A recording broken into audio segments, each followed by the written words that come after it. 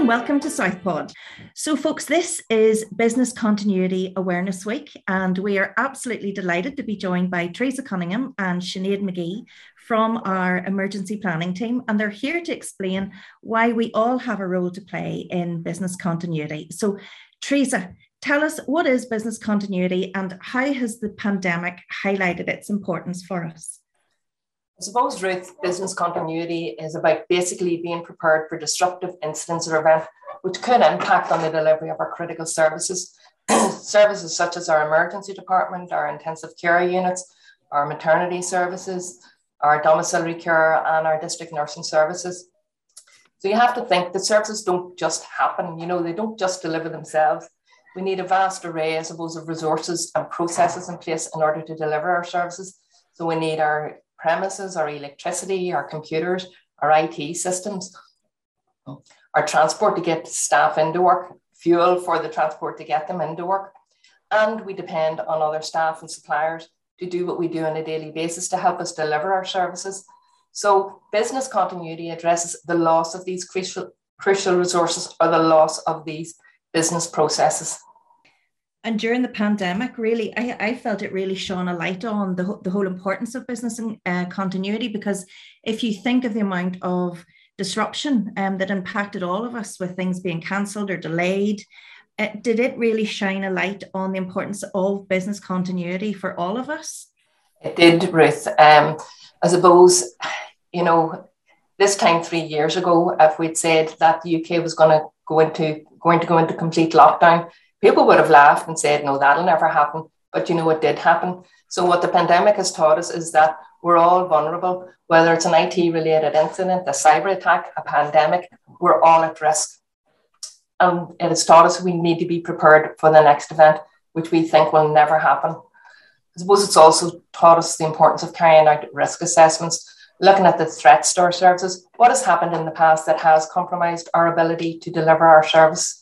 And it's taught us to ask probing questions. What could happen? What would that mean for us? What would that mean for our patients and clients? What impact would it have on them? And what can we do either to prevent it or to reduce its impact? Obviously, the pandemic had a huge impact, as you say, on the trust and its services. And we had pandemic response plans in place.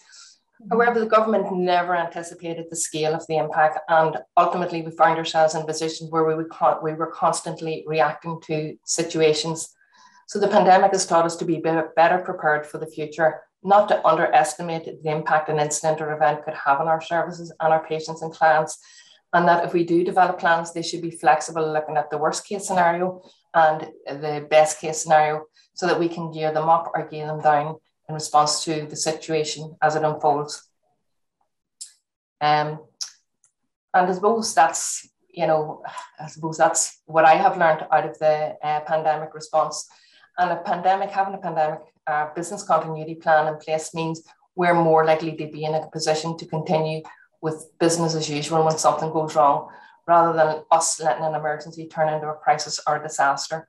It's all about organisational resilience, what is defined by the Business Continuity Institute as the ability of an organisation to absorb and adapt in a changing environment. Hopefully that answers your question, Ruth. Oh, it does. I mean, it was so important. I think in even the latter stages of the pandemic, the huge impact on our staff and staff sickness. And we're only a very, very small team here in communications. And we started to ask ourselves those questions. What if half of our tiny team suddenly went off sick?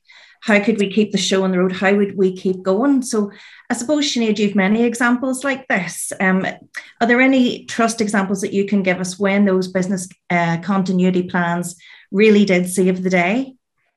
Yes, Ruth. Okay, so I suppose one example is the EU exit, and the Trust carried out business continuity planning in the period leading up to EU exit in order to maintain healthcare supply chains for things like medicine and vaccines. And that was in line with national contingency planning and Operation Yellowhammer. The Trust's emergency planning staff liaised internally really with emergency department staff, managers and Trust security, as well as discussions with external agencies, so that measures were in place to ensure that there was safe and effective delivery of services in the event of any EU-related disruption that could have had any potential impact on our emergency departments. I suppose another example would be from 2019, when there was an impending industrial action by healthcare workers, and the Trust senior management team met to put arrangements in place to ensure that there was adequate staffing available to maintain those critical and urgent services on those strike days. Ruth, and a final example would be really going back to the disruption caused by severe weather and snow in 2018. So the Trust dealt with multiple requests for transport assistance from staff who needed to get into work, into the hospitals, or domiciliary care workers or district nurses that needed to get out and visit their vulnerable clients and patients in the community. So activating business continuity plans for severe weather, cancelling annual leave, or to ensure adequate workforce cover, collapsing the rotas, or importantly, identifying the most vulnerable clients who must receive service and prioritising them for any available transport, or advising service users of a reduction in the service due to the severe weather. And there are additional business continuity arrangements in place now for severe weather with the global notifications, and there's a capability of setting up Transport Assistance Centre. So that deals with requests for transport assistance from staff members. So there's a few there, Ruth. Well, I remember that well, being on the phone with you, Teresa, at all hours of the day and night when there was snow in Dromore and people like hauling themselves up hills trying to keep the show on the road. So does every team in the Trust need a business continuity plan, and how do we know if it's fit for purpose? How can you help us? I suppose, Ruth, I think, and of course I'm the business continuity manager, so I would think that yes, every team does need to have a business continuity plan in place. And as I said earlier, it is all about risk assessing your services. What could go wrong? What could impact on our ability to deliver our services, and putting plans in place to address them. So, for example, one of the biggest concerns we have at the moment because of the Ukraine situation is the risk of a cyber attack, which could bring down our IT systems and our telephone systems.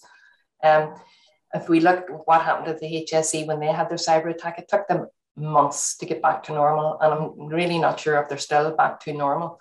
But if we wait for something like that to happen before we decide how we're going to address it, we're losing valuable time, that we just really can't afford to lose. So if we sit down now and plan how we would respond to that, what we would do, then we have a plan of action in place that we can follow, and which would make our response much more effective, much quicker, and we'll be able to resume our services, as quickly as possible. And when you think of the HSE, they had to resort to paper and pencil, or paper and pen, or paper and pencil, instead of using computers and their IT systems. So it is really important that we look at what are the alternatives. How are we going to access information? How are we going to continue communicating with other staff and with our patients and clients? So yes, in my opinion, we do need to have plans in place. And how do we know they're fit for purpose? Well, we exercise them. So we can run desktop exercises, and we put people through a scenario, and we say, well, this is what has happened, and we'll develop a scenario. So it could be a cyber attack, it could be a severe weather event, stopping staff getting into work. This is what has happened. Your staff is depleted, you've lost your IT systems, what are you going to do about it?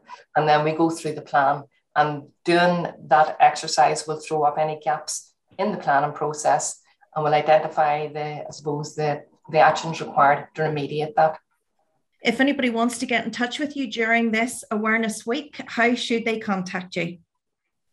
Well, Ruth, Teresa and I are available to contact by email. I'm Sinead.McGee, and Teresa's Teresa.Cunningham, or there's an EP account. So that's an EP at Southern Trust. We're obviously available by phone. The details are on the Trust Global address list, or I'm sure Switchboard can put you through to us. And there's an emergency planning section on SharePoint, so that should have our contact details there. It sits within the medical directorate, and it has our contact details there, along with some other useful materials, including a library of various directorate plans. So we're available and ready to help with any business continuity plans or any training and testing needs. Just feel free to give us a call. So there you go. There's no excuses, everybody. We all need to be prepared. Teresa and Sinead, thank you very much indeed for joining us. Okay, thank you. Thanks, Ruth.